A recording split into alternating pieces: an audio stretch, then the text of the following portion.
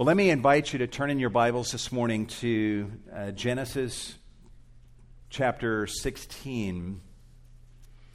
Genesis chapter 16 for our time of study in God's Word. This morning, we're doing a series through the book of Genesis. As we continue in that study, we come this morning to chapter 16. And my goal today is to cover all of chapter 16, and if you want to give a title to the message, it would be God Helps Those Who've Hurt Themselves. How many of you have ever hurt yourself and others by sinful choices that you've made? Raise your hand. Every head bowed, every eye closed. Okay, I see those hands. My hand is up as well. There's a wonderful message in this passage that for those of us that have made such choices and maybe are even living inside the consequences of those choices, today, God is a God who helps us. We've all heard the statement that God helps those who help themselves, right?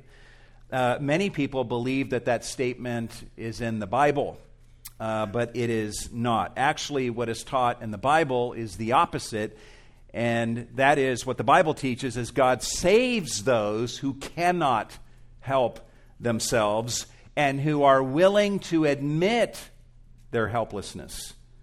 Paul tells us in Romans 5 that it was while we were helpless that Christ died for us. And all of us who know the Lord, we know that this is true. We got saved and converted to Christ by admitting our helplessness and looking to Jesus to be our Savior. But if we are honest, even as believers, we would have to admit that there are times where we as believers still try to help ourselves and even help God in ways that we should not. Sometimes we resort to sinful means in order to obtain some outcome that we want for ourselves and our lives. In fact, we do that every time we sin. Sometimes we think it is right to do wrong in order to achieve a good outcome. And so we make choices accordingly and make a huge mess and bring hurt to ourselves and to other people in the process. Maybe your life or your marriage or your family is a dysfunctional mess right now because of sinful choices that you have made or that other people have made. And if you learn anything from our passage today, I want you to learn that God stands ready to work on your behalf in the midst of the mess that you're in, even if it's a self-made mess. As the curtains open on Genesis chapter 16, Abram is 85 years old, and Sarah is 75 years old, and they still have no children. And what makes this childlessness extra burdensome for Abram and Sarah is the fact that over the previous 10 years, God has been repeatedly talking to Abram and promising him descendants. In Genesis 12:2, 10 years prior to this chapter today, God promised to make of Abram a great nation. And then on later occasions, God uses the word descendants 7 times when making promises to Abram. In Genesis 15:4, God even promises Abram that a son will come forth from his own body who would be his heir. So these promises come, but the years go by and the fulfillment is not arriving. Time rolls on, and Abram and Sarah have been in the land of promise now for 10 years. And the only thing they have to show for the last 10 years is a bag of promises and zero fulfillment. And that's Abram and Sarah's situation as we come into Genesis 16. But evidently, Sarah has been thinking about thinking hard about their situation, and she decides that God needs a little bit of help in fulfilling his promises. So she comes up with an alternative plan. And Genesis 16 is the story of this sinful alternative plan that Sarah and Abram try, and the complicated mess that it creates. Before this story is over, we will see a wife blaming her husband for what has gone wrong. We'll see a husband abdicating his leadership. We will see a member of the household being harshly treated. And we'll see a member of the household running away from home. But we will also see how God graciously intervenes to help, and how it all results in a somewhat reunited household and the birth of a baby boy named Ishmael. So the way we'll frame our study this morning is we'll observe 7 developments in the complicated story of the birth of Ishmael, Abram's firstborn son.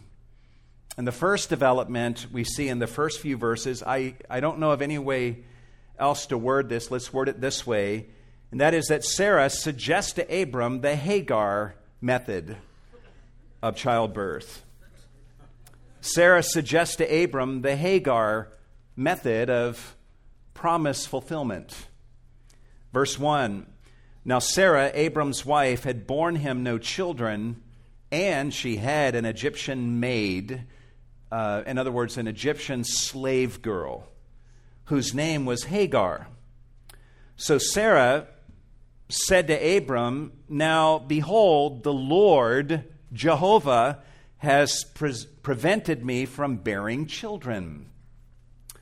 From the language that Sarah is using here, it's clear that she's viewing her inability to have children as the result of the direct action of Jehovah, who is preventing her. And there's a sense in which what she is saying is actually true, because it is God who opens and closes wombs, right?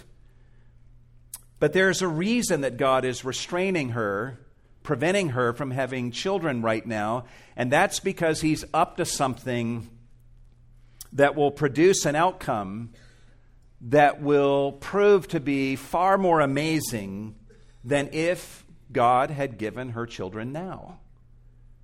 But all Sarah knows right now is that she can't have children, and that, in her thinking, God is preventing her from doing so. So Sarah comes up with an ingenious solution that bypasses her barren womb, yet it's closely connected enough to her that it just might work. In verse 2, she says to Abram, please go into my maid. Please go into my slave girl. Perhaps I will obtain children through her. There's no indication in the text that Sarah prayed about her idea and sought God's direction. This is an idea of her own making that she comes to Abram with in order that she might thereby have a family built up through Hagar. I'm sure that Sarah hated that things had come down to this. What wife would ever want to offer another woman to her husband for these purposes? From one standpoint, Sarah is being very sacrificial and offering to Abram a way that he could have a child through another woman. As strange as Sarah's suggestion is to us, it was not a strange suggestion in Abram and Sarah's day. In fact, in the culture of Abram and Sarah's day, Sarah's suggestion would not only be viewed by the culture as totally normal, but many people would be amazed that she waited 50 plus years to take this step. Most people, most wives in this day would have done what Sarah does by the end of the second year of their marriage. Such a step, such a solution to barrenness was legal, and it was common and it was usually done early in marriage if needed. As Alan Ross says, in the legal custom of the day, a barren woman could give her maidservant to her husband as a slave wife, and the child that would be born to that union would be regarded as the first wife's child. If the husband then declared in public that the child of the slave wife was his son, then that son would be adopted as the heir. Seems simple enough. So Sarah offers this plan to Abram, a plan that was not of God, a plan that was totally wrong, yet a plan that was perfectly consistent with what everyone around them would have told them was okay. This was a plan that seemed right in Sarah's eyes, yet it was not the plan of God. So how does Abram respond? He should have responded by rejecting Sarah's proposal and said to her, Sarah, we're going to keep trusting the Lord. But he didn't do that. Look at Abram's response, and this brings us to the second development in this complicated story of the birth of Ishmael, Abram's firstborn son. And that is, number 2, Abram goes along with Sarah's plan to obtain a child through Hagar. He goes along with the plan. Verse 2 ends with the words, and Abram listened to the voice of Sarah.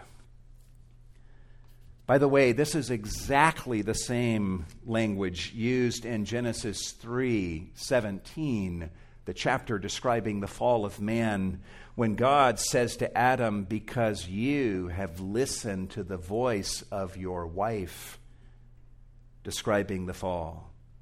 And here in Genesis 16, we see something similar happening. One commentator, Ralph Davis, says that we see the shadow of Genesis 3 being cast over Genesis 16, and this won't be the only time we see that shadow cast on the events of this chapter. Sarah was a woman of faith. On one level, it's remarkable that she waited over 50 years to suggest this plan to Abram. I'm sure that Sarah offered great advice to Abram on many occasions, and that Abram was all the better for listening to the voice of his wife on those other occasions. But on this occasion, her advice was wrong, and Abram sinned, just as Adam did in obeying the voice of his wife in this instance. Look at what Moses, the writer, says in verse 3. He says, after Abram had lived 10 years in the land of Canaan, Abram's wife Sarah took Hagar the Egyptian, her maid, and gave her to her husband Abram as his wife, and he went in to Hagar. Notice the language used here to describe what Sarah does. In verse 3, the text says that she took Hagar and gave her to her husband. Where else in the story of Genesis do we read of a wife who took something and gave it to her husband? Again, we see that very language in Genesis chapter 3, verse 6, when Adam and Eve were falling into sin. Eve took of the forbidden fruit, and she gave it to her husband, and Adam partook. And here we're told that Sarah took Hagar and gave her to Abram. And then at the beginning of verse 4, we're told that Abram partook. He went in to Hagar, meaning that he engaged in sexual intimacy with her. You'll notice that Moses is clearly saddened by what he's writing. You'll notice that in verse 1, Moses refers to Sarah as Abram's wife, even though he knows we, the readers, already know that from prior narrative. And then in verse 3, he refers to Sarah as Abram's wife again. And then later in verse 3, he refers to Abram as Sarah's husband. His intent here is to accentuate the tragedy of their behavior. This is not how a husband and wife are supposed to behave. A wife is not supposed to give her husband another woman to sleep with. And a husband is not supposed to sleep with a woman who is not his wife. But this is what Sarah and Abram do. Sarah gives Hagar to Abram, and he is physically intimate with her. And how does the plan work out? Well, this brings us to the next development in this complicated story of the birth of Ishmael, Abram's firstborn son. The third development is Sarah's plan works, then backfires, leading to Hagar running away. Initially, the plan seemed to work out great. In verse 4, the text says, "And she conceived." This is exactly what Sarah was hoping for. The plan, by all indications, has worked. But be careful what you wish for. Sarah got what she wanted, but some unintended consequences began to immediately emerge, which always happens, guys, when we make wrong and sinful choices. In verse 4, the text says the following, "And when she, Hagar, saw that she had conceived, her mistress, who is Sarah, was despised in her sight." By the way, when you see the word mistress in this passage, think governess, master. That's what this term means in the Hebrew. In fact, our English word governor comes from the Hebrew word that is translated mistress here. Sarah was Hagar's governess. And when Hagar saw that she had conceived, her governess, Sarah, was despised in her, Hagar's sight. Evidently, a change has come over Hagar that Sarah did not anticipate. Up to this point, Hagar has been an obedient servant to Sarah, but now that she has conceived in her womb a child sired by Sarah's husband, Abram, Hagar becomes proud. She begins to think that she is superior to Sarah. She begins to walk with a strut and begins to look down on Sarah and begins disrespecting her authority. Hagar is now walking around the house with an air that basically says, "I did something for your husband that you could not do in 50 years.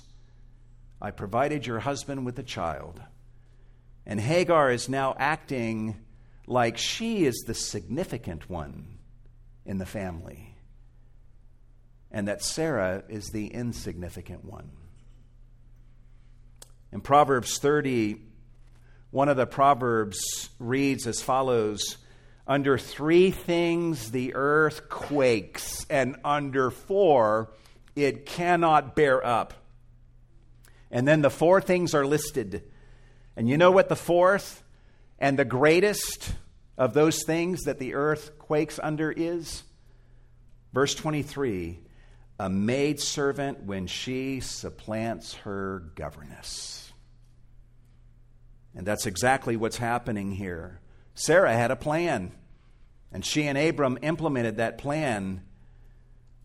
Initially, it seemed to work, but in the process, they just unleashed a nuclear bomb into their home, and the earth is still quaking today, 4,000 years later, as a result of what happens here.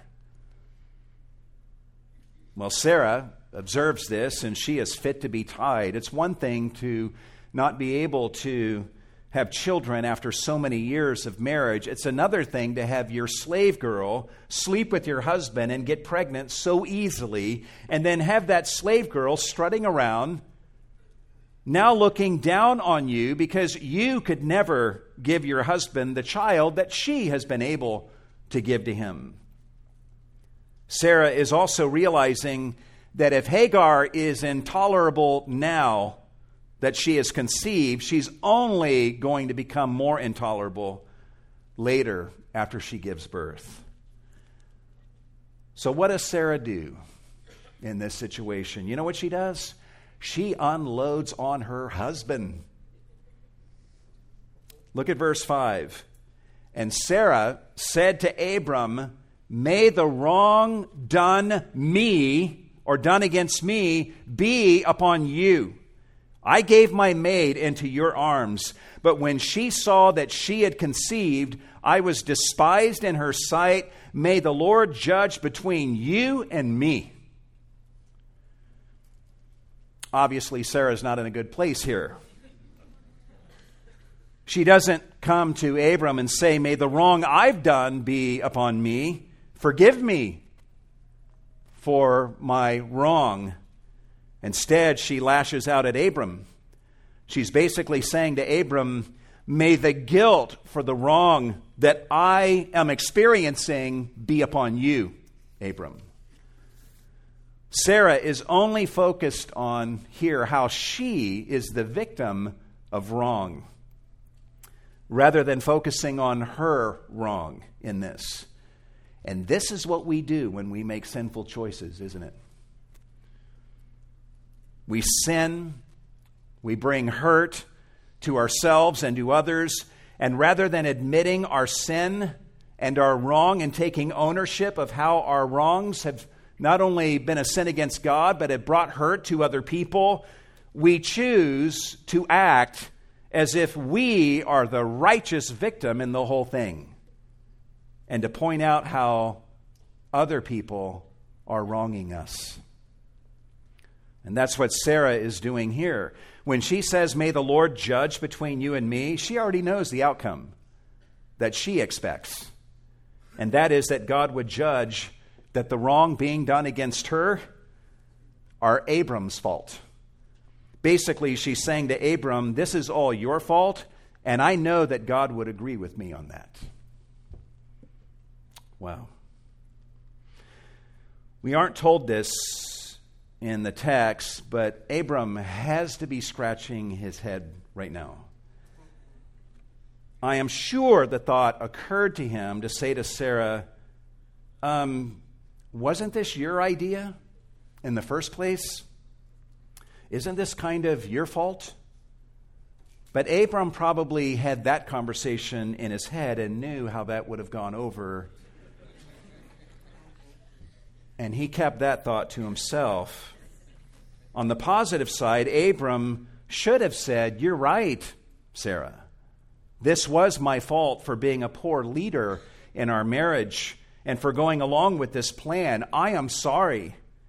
Let's both go to God and repent and seek His face over where to go from here. But Abram doesn't do that. Verse 6 tells us what he does. The text says, but Abram said to Sarah, behold, your maid is in your power. Do to her what is good in your sight. Boy, that's leadership, isn't it? Abram is not leading his wife here. He should not be leaving it to her to do what is good in her sight. They are in the trouble that they are in, at least in part, because Sarah has done what was good in her sight. Abram should have come along his wife and said, we're going to do what's right in God's sight. But instead, he says to Sarah, your maid is in your power. You are her governess. Do to her whatever is good in your sight to solve the problem of Hagar despising you. So with this authorization from Abram, Sarah does exactly that. In verse 6, we're told the following. So Sarah treated her harshly. Sarah treated Hagar harshly. Literally, this could be translated, Sarah afflicted her. This word also means to humble, which indicates that the motive behind Sarah's harsh treatment of Hagar was the intent to humble Hagar until Hagar stopped disrespecting her. Well, this goes on for who knows how long, but Hagar is not in a place where she's wanting to receive that message and humble herself. So rather than humbling herself, look at what Hagar does. At the end of verse 6, we're told, and she fled. Hagar fled from Sarah's presence. Literally, she fled from Sarah's face. She never wanted to see Sarah's face again. So she runs away. And what a dysfunctional mess this whole thing is. Everyone is doing the natural thing in response to what has happened. Sarah offers a sinful plan to Abram. Abram sinfully goes along with it. Hagar gets cocky with Sarah. Sarah blames Abram. Abram abdicates his leadership in the home. Sarah mistreats Hagar, and Hagar runs away from the problem.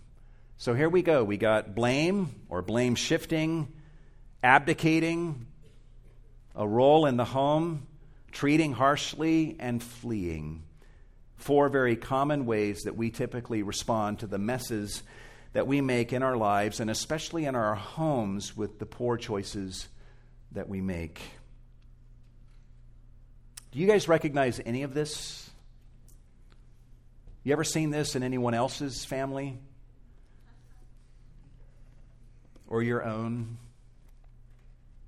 Amazingly, this is why I'm so blessed to be able to preach this passage. It's here that God intervenes in the story. God could have looked upon this whole mess and said, "You guys don't deserve my help. Clean up your own mess. I'm done with all of you." But he doesn't do that. Instead, God intervenes into this broken situation and helps this dysfunctional family out. Observe the next development in this complicated story of the birth of Ishmael, Abram's firstborn son. The angel of the Lord finds Hagar and directs her back to Sarah. He counsels her back to Sarah. Look at what happens in verse 7. Now the angel of the Lord found her by a spring of water in the wilderness, by the spring on the way to Shur. Scholars are pretty sure. I've waited 2 months to say this line here, so let me say it. Scholars are pretty sure that they know where Shur is. And I wish my daughter Brianna was here to hear me say that. She would have a pained expression on her face right now, rolling her eyes. We know that the wilderness of Shur is in the northern part of the Sinai Peninsula, so it's very evident, guys, that Hagar is on her way back to Egypt. And she's already traveled quite a distance from Hebron, which is where Abram and Sarah lived. And it is when she is approaching Shur that she stops by a spring of water, and it's here that the text tells us that the angel of the Lord found her by this spring of water. The angel of the Lord appears a number of times in the Old Testament, and of all of those appearances, this is the first time that he appears in Scripture. And of all people, he's appearing to Hagar, a single mom, fugitive slave girl who's on the run back to Egypt, running away from her problems. The angel of the Lord appears in order to serve Hagar and to serve Abram and Sarah and Hagar in an episode of tragic dysfunction when they were the least deserving of help. And this angel of the Lord, guys, is not just any angel of the Lord. He is the angel of the Lord. Whatever he is, he's the only one in his class. This angel will specifically tell Hagar that he will multiply her descendants, which is something only God can do. And after this encounter with the angel of the Lord, Hagar is going to speak about the fact that she has seen God, which indicates that Very likely, the angel of the Lord is the Lord himself, perhaps a pre-incarnate appearance of Christ. As one Scottish preacher says, this may be Jesus trying on the clothes of his incarnation and showing up in this dysfunctional situation. So far, it's evident in the narrative that no one's been seeking the Lord in this situation, yet the Lord graciously shows up anyway.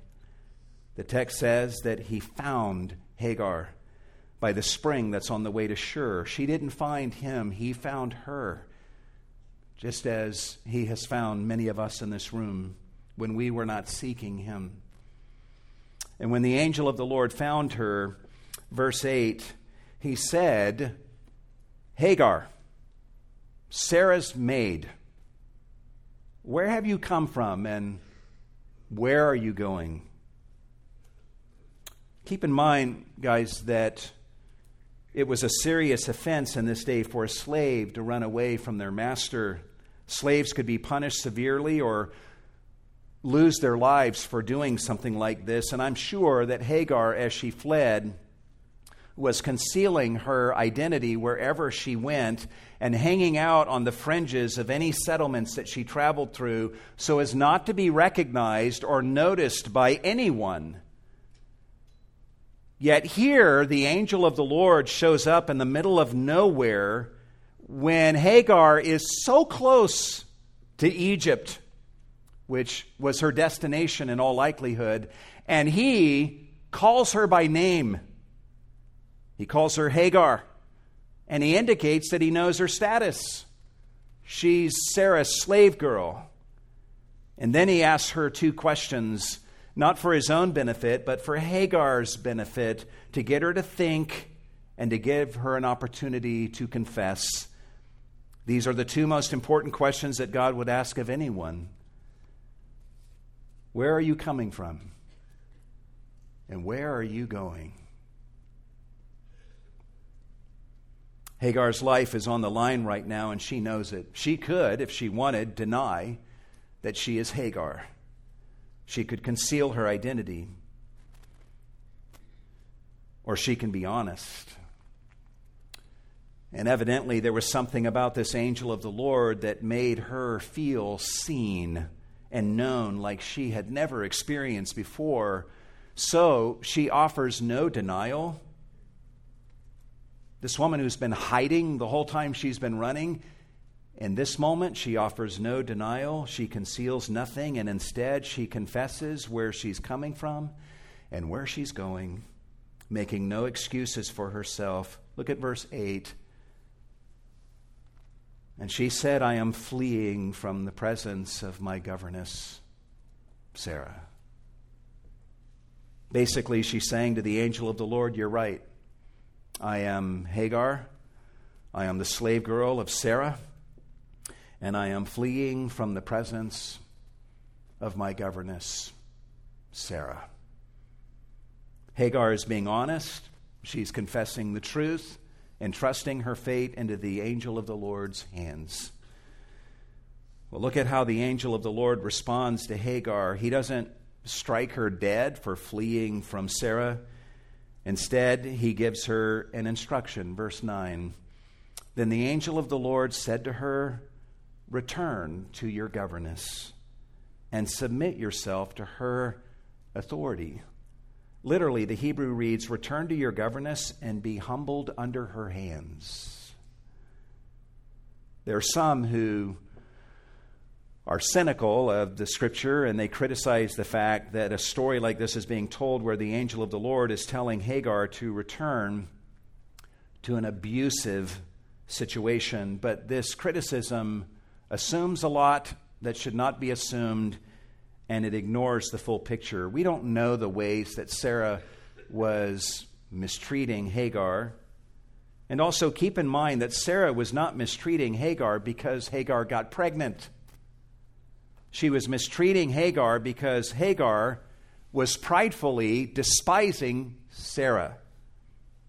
It was Hagar who first started despising and disrespecting Sarah, and Sarah was wrongly responding to that hatred and disrespect. So the angel of the Lord here is telling Hagar to return to Sarah with a humble posture. He's telling her literally to let herself be lowered under Sarah's authority, and in the process, Hagar will remove the major stumbling block that was provoking Sarah's mistreatment of her. Also, this isn't stated in the text, but I'm pretty sure that if God was going out of his way, this far away, to reach out to and find Hagar and minister to her in this moment, I'm pretty sure that the Lord was also working in Sarah's heart and softening her heart toward Hagar and readying Sarah's heart for Hagar's return. Well, the angel of the Lord does more than simply instruct Hagar to return to her governess, Sarah. He also gives her some encouragement and assurances, and this leads us to the next development in the story of the birth of Ishmael, Abram's firstborn son, and that is that the angel of the Lord makes promises to Hagar regarding her descendants. Look at verse 10. Moreover, the angel of the Lord said to her, I will greatly multiply your descendants so that they will be too many to count. By the way, there are several times in the Old Testament when God promises to multiply one's descendants, but in all of the other places, he always makes those promises to men. This is the first and the only time that God ever makes this kind of promise to a woman, and he makes this promise to Hagar. This is a grace that would not be lost on Hagar. Rather than slaying her, this angel of the Lord is promising her that she will live and that she will have more descendants than anyone will be able to count. And that's not all. Look at verse 7. And the angel of the Lord said to her further, Behold, you are with child. Keep in mind, that's not come up yet in the conversation. He's saying, I know you're pregnant. I have that knowledge about you. And you will bear a son, and you shall call his name Ishmael, because the Lord has given heed to your affliction. There are only 6 people in the Bible who are given a name before they're born. Only 6. You might guess some of them. Let me give you them. Jesus, John the Baptist, King Josiah, Solomon, and Isaac. What an impressive list. But of the 6 people, those are 5, of the 6 people who are given a name before they're born, Ishmael was the first. The angel of the Lord is telling Hagar, this is what I want you to name your son. And Ishmael is given a beautiful name that teaches something wonderful about God. The name Ishmael is a combination of the Hebrew word shama, that means to hear or to give heed or to hearken to, and El, which means God. The name Ishmael means God hears. He gives heed.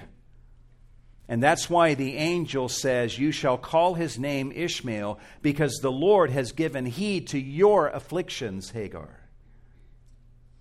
The angel of the Lord is assuring Hagar that God has heard, he's witnessed, and he's given heed to her affliction, which is an affliction in part that she brought on herself by despising her governess, Sarah. And yet God is saying, this affliction that you've at least contributed in part to, I've seen it. I see it. I've heard it. I've given heed to the pain that you are experiencing. The angel of the Lord is telling Hagar that he knows what she's been going through. He has heard her cries, and he's letting her know that any affliction she endures on the road ahead after returning to Sarah, he will give heed to her affliction. He will continue to hear her cries, and he will give careful heed to any wrongs that are done against her. So he doesn't just say, go back and humble yourself under Sarah's hand, but he gives her this assurance that is enshrined in the name Ishmael. The angel of the Lord has given to Hagar here some meaningful encouragement. He also tells Hagar the kind of man that her son would grow up to become, which is not so encouraging, but it's the truth. Imagine, ladies, being told this about a child that you are pregnant with. Describing Ishmael, the angel of the Lord says he will be a wild donkey of a man. His hand will be against everyone, and everyone's hand will be against him, and he will live to the east of all his brothers. I would personally hate to be told this about one of my children, but this is the truth, and it will be true of Ishmael and of his descendants, as the rest of the Old Testament will unpack. And the angel of the Lord is communicating this information to Hagar about her son here. Well, how does Hagar respond? She responds beautifully. This brings us to the next development in the story of the birth of Ishmael, Abram's firstborn son, and that is Hagar responds to the angel of the Lord with worship and obedience. Worship and obedience. Look at what Hagar does in verse 13. Then she called the name of the Lord who spoke to her. You are a God who sees. The Hebrew here is honestly very difficult to translate, but let me just say, at the very least, it's obvious that something special is happening in Hagar's heart. You don't go responding to God this way and giving God a name, and a name like this, unless you have some kind of relationship with him. So it seems that Hagar has a relationship with the true God, even if it's starting at this moment. And she calls the name of the Lord, literally, you are El Roi, which could be translated in one of two ways. It could be translated, you are the God who sees me. And with this translation, Hagar would be relishing the fact that God sees her, that he sees into her heart, sees into her womb, sees into her affliction. He sees her plight. He sees all there is to know about her and her situation. For the first time in her life, Hagar feels truly seen, and it's God who sees her. This name of God could also be translated, you are the God of my seeing. If this is what she means, then she is relishing here the fact that God has allowed her to see him and see herself and see her situation in a whole new light. And there's probably an element of both ideas here, because the literal Hebrew of the rest of verse 13 reads like this. For, she said, here's her explanation for why she's giving God the name, you are El Roi. For she said, and this is a literal translation, it's different than what's in the New American Standard. Literally translating from the Hebrew, we could translate it this way. For she said, I have seen after the one who sees me. In other words, she's saying, I see clearly after encountering the one who sees me.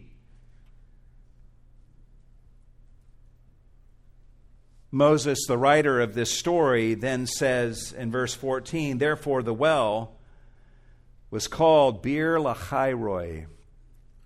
And this expression means the well of the living one who sees me. And giving the well this name, Hagar is basically saying this is the spot where the living one, or maybe even the life-giving one, saw me in my affliction. As for the location of this well, Moses says, "Behold, it is between Kadesh and Bered." Again, this would place the well in the Sinai Peninsula, which clearly indicates that Hagar was on her way back to Egypt when the angel of the Lord found her. So Hagar here responds wonderfully with worship, but she also responds with obedience. The angel of the Lord told her to return and to humble herself under Sarah's hand, and the text makes it abundantly clear that she did exactly that. She didn't just worship the Lord, she obeyed him too. There's also every indication in the following verses that Hagar returns to Abram and Sarah's house a changed woman who's been profoundly humbled by her encounter with the Lord, and she's thankful to even be alive after seeing God. She's returning home with a humbler disposition than she had before, which would have no doubt improved relations between her and Sarah, at least for the time being. And again, I'm sure that while God is working in Hagar's heart, he is undoubtedly working in Abram and Sarah's heart and readying them for the moment when Hagar returns.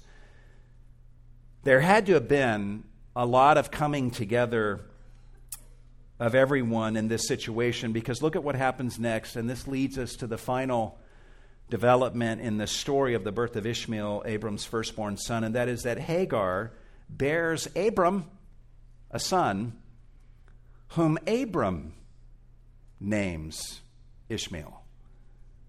God's promise to Hagar came true. Verse 15, the text says, "So Hagar bore Abram a son." This would mean, guys, that she's back home and she's giving birth to a boy who will belong to Abram. Beyond this, it's very evident that Hagar would have shared with Abram about her experience with God and her encounter with the angel of the Lord, and how the angel of the Lord had told her to name her son Ishmael. We know this because here in verse 15 we read, "And Abram called the name of his son, whom Hagar bore, Ishmael." This tells us that Abram he's heard and he totally believes Hagar's account that the angel of the Lord had appeared to her and had truly spoken to her. This also means that Abram is letting himself be instructed by the revelation that God had delivered to Hagar. And he's obeying the instruction of the angel of the Lord in naming Hagar's son Ishmael. So there's obedience here on Hagar's part and even Abram's. Abram here is coming together in agreement with Hagar and enshrining the truth that God is a God who hears the afflictions of Hagar in particular. And guys, think about this. What an amazing accountability this name would put on Abram and Sarah and how they treat Hagar from this point forward. And this is no doubt at least a part of God's purpose. God appears to Hagar, tells her to give her son a name that represents the fact that he gives heed to her afflictions. And you know that in Abram naming and agreeing with Hagar and naming him Ishmael, God hears. He hears Hagar's afflictions. You know that Abram and Sarah were very careful how they treated Hagar in the days afterward. The fact that Abram is naming Ishmael also means that he's receiving him as his own son. This son, Ishmael, may have come about under sinful circumstances, but Abram opens his heart to him and receives him as his son, just as God received Ishmael and gave him a name. The writer of Genesis gives us a time marker in Abram's life at this point.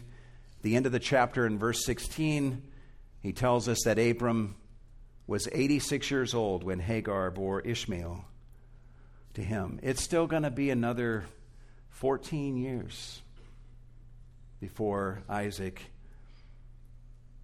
the child of promise, is born. There's a lot for us to ponder here as we close this morning. Let me throw a few things at you. One thing to learn here, guys, is God doesn't need your help. He doesn't need our help. We see in this account that God doesn't need our help to fulfill His good purposes or His promises in our life, especially when we have to disobey God and violate His word to provide our version of the help. Mark my words, guys, and especially you young people, listen very carefully. It is never right to do wrong in order to achieve a good outcome. It is never right to do wrong in order to achieve a good outcome. If you have to disobey God and violate explicit commands in His words in order to achieve some outcome that you think God should want for you and that you want for yourself, you're on the wrong path. God never needs you ever to sin in order to generate an outcome that He wants for you. Never. Another thing we learn in this story is that sin is the great complicator. Sin complicates our lives. Sin is the great complicator. It always complicates our lives, and sometimes it complicates our lives permanently. So be careful, especially young people, the choices you make.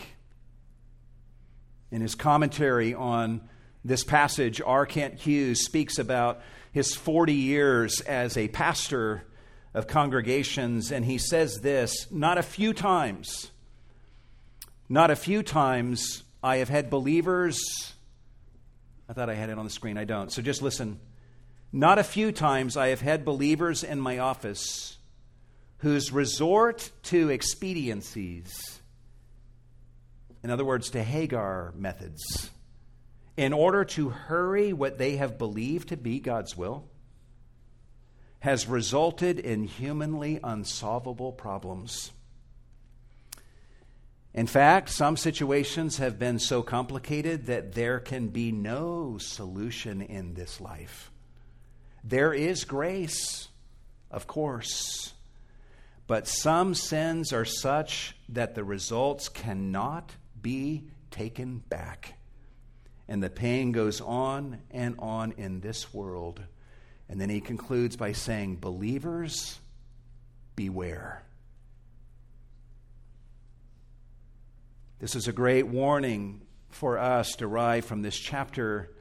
Abram and Sarah made choices in this chapter that complicated their lives hugely, with complications that didn't have to be. And on top of that, they created complications that still plague the world today.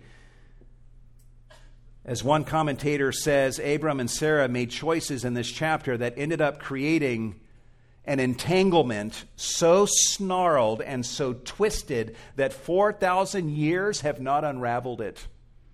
And we see on the headlines in the Middle East the violence, the lack of peace, the discord that reigns today, that in part at least emanates from decisions that Abram and Sarah made in this chapter. So beware of the choices that you make and choose wisely. But let's relish the greatest lesson of all from this story, and that is that God doesn't give up on us when we make bonehead choices. He helps us even after we've sinfully tried to help ourselves and help Him, and we've made a mess in the process. In such moments, God doesn't wash His hands of us and give up on us. Instead, He moves toward us and He gets under the load of those very complexities with us, just as He did for Abram and Sarah. He intervenes into our messes that we've created and stands ready to walk with us and counsel us and direct us in order that we might walk in grace and obedience even in the midst of the dysfunctional messes that we've made or that others have made for us by their choice. If your life is a dysfunctional mess right now, or your family, realize that that dysfunctional mess does not mean that God is finished with you or that He's washed His hands of you forever. God is not finished with Abram and Sarah. We all know that. Their story doesn't end in Genesis 16. In fact, their best days still lie ahead of them. A day is coming when both Abram and Sarah will be laughing their heads off at the wonderful and gracious ways that God surprises them with His miraculous blessings upon unworthy people. And up to our present day, 2017, God is still not even finished bringing good out of the mess that Abram and Sarah made in this passage. Guys, do you know that many descendants of Ishmael in the Arab world are coming to faith in Christ and becoming your brothers and sisters in Jesus? Do you know that I am sure in a congregation this size that we have descendants of Ishmael in this church whom we call brother or sister? Do you know that when God promised to bless all the families of the earth through Abram in Genesis 12:3, that promise included the family of Ishmael? Do you know that the book of Revelation teaches that Jesus purchased with His blood people of every tribe and tongue and people and nation, and that means that there are descendants of Ishmael among that number? Do you realize that one day in heaven you will look at a descendant of Ishmael in heaven and say to him or to her, "Man, if Hagar never had Ishmael, I would never have you as my brother or sister for all eternity around the throne of God to join me in praising Him who saves through the shed blood of Jesus." Never underestimate God's ability to bring about good from the most broken of situations, and that includes yours. Maybe your life today is a tangled web of heart-wrenching complications as a result of your sins or perhaps the result of the sins of others. Okay. Do whatever repenting that you need to do for your sins. And take comfort in the fact that God is a God who forgives sins through the precious blood of Jesus. Maybe you have some forgiving yourself that you need to do, forgiving other people. Maybe you have some humbling that you need to do and going to others humbly, like God counseled Hagar to go back to Sarah humbly. Take comfort in the fact that God sees and God hears your afflictions. He hears the cries of your heart, and He loves to insert Himself into dysfunctional situations exactly like yours. Take comfort in the fact that God is with you, that He will walk with you through your complexities. He will give you direction for the road ahead. Take comfort in the fact that God wants to do a work in your circumstances that will ultimately leave you dazzled and amazed, and that will redound to the glory of God. Take comfort in the fact that God is a God so gracious that He even helps those who have sinfully tried to help themselves, and they've hurt themselves and others in the process. And this is the God we see on display in Genesis 16. Let's pray together.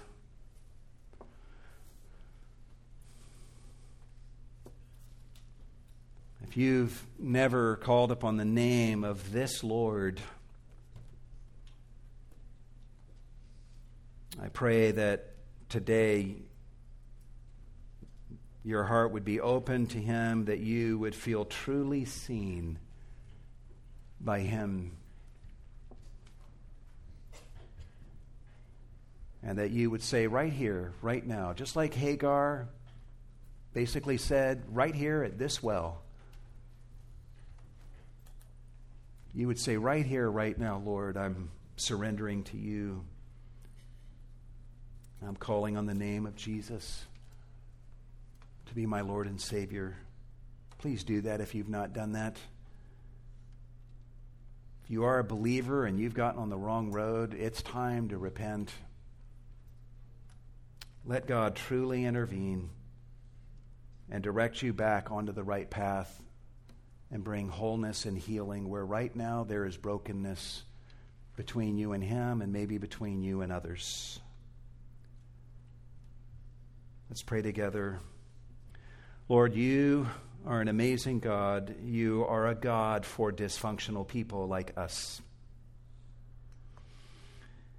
We thank you that you are willing to enter into broken situations like what we see in Genesis 16 and like the circumstances in our lives, sometimes the messes that are of our own making, that we would think, man, God wouldn't want anything to do with this, and yet there you are. You show up, and you're loving and giving counsel and directing and providing a place for us to relate to you and worship you and be loved by you in the middle of our afflictions, even afflictions sometimes of our own making. We also learn a wonderful lesson here, Lord. Ishmael was the product of a sinful union between Abram and Hagar. Yet you embraced him, and you named him, and you blessed him, teaching us that all children are to be embraced and valued. Make us more like you in this way, Lord.